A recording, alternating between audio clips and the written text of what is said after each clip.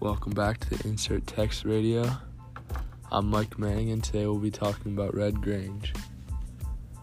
Harold Grange, otherwise known as Red Grange, was born June 13, 1903 in Forksville, Pennsylvania. He stood at 6 feet, 180 pounds. He was a running back at the University of Illinois. He was a three-time All-American from 1923 to 1925. His nickname was the Galloping Ghost, which he earned at Illinois due to his incredible speed and agility. Later in his career, though, he turned to a defensive back in the pros. In college, however, he was an ice delivery man as his job. He didn't really think about football as a serious career. In 1925, on Thanksgiving Day, he was offered a deal to join the Chicago Bears, which he took. He only played for a little bit because later he founded the American Football League in 1926 due to not agreeing with the deal with the Bears. In 1929, the American Football League failed and he came back to the Bears. He played there until 1934. During that time, he gained thousands of fans on his barnstorming tour throughout the nation, gaining football fans and spreading the idea of the NFL and how great it was. In 1933, the championship game, he had a game-saving tackle, which saved a touchdown to clinch the game. This shows how many people across the nation looked at the game and saw how great of an athlete and how big of a name he was and how he can make big plays. In 1951, he was inducted into the Pro Football Hall of Fame.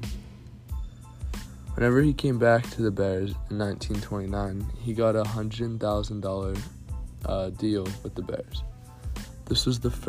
He was basically the first superstar in the NFL ever.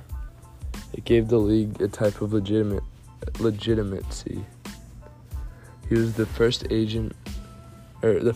player with an agent, and the first player that agreed with deals and decided how much he wanted to make.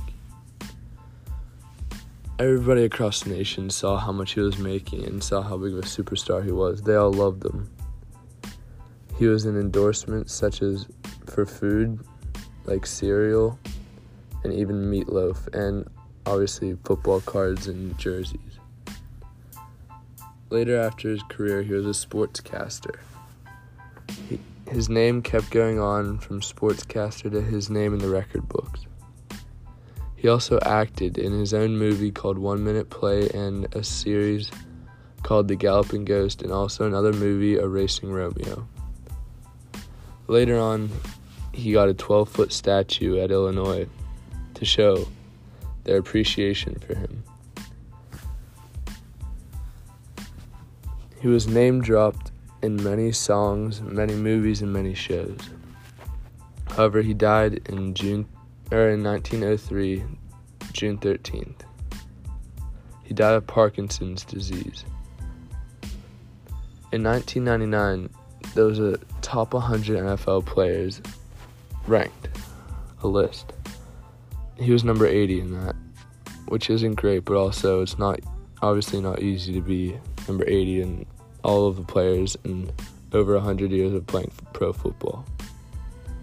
He was also ranked number 1 in all-time college players in 2008. This shows how he was the most influential and most known player in college at the time and created basically the whole basis for all football. If he wasn't there, the NFL may have not have succeeded, and the billion-dollar business wouldn't even be here today. He was a household name from the time he started and still now. Everybody knows about him if you know about football.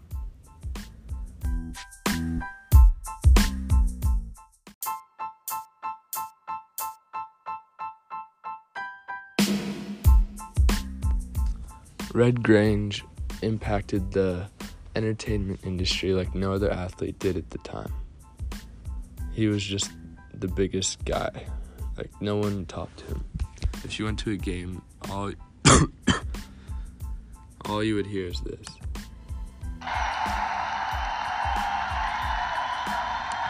Just cheers and cheers. Thank you.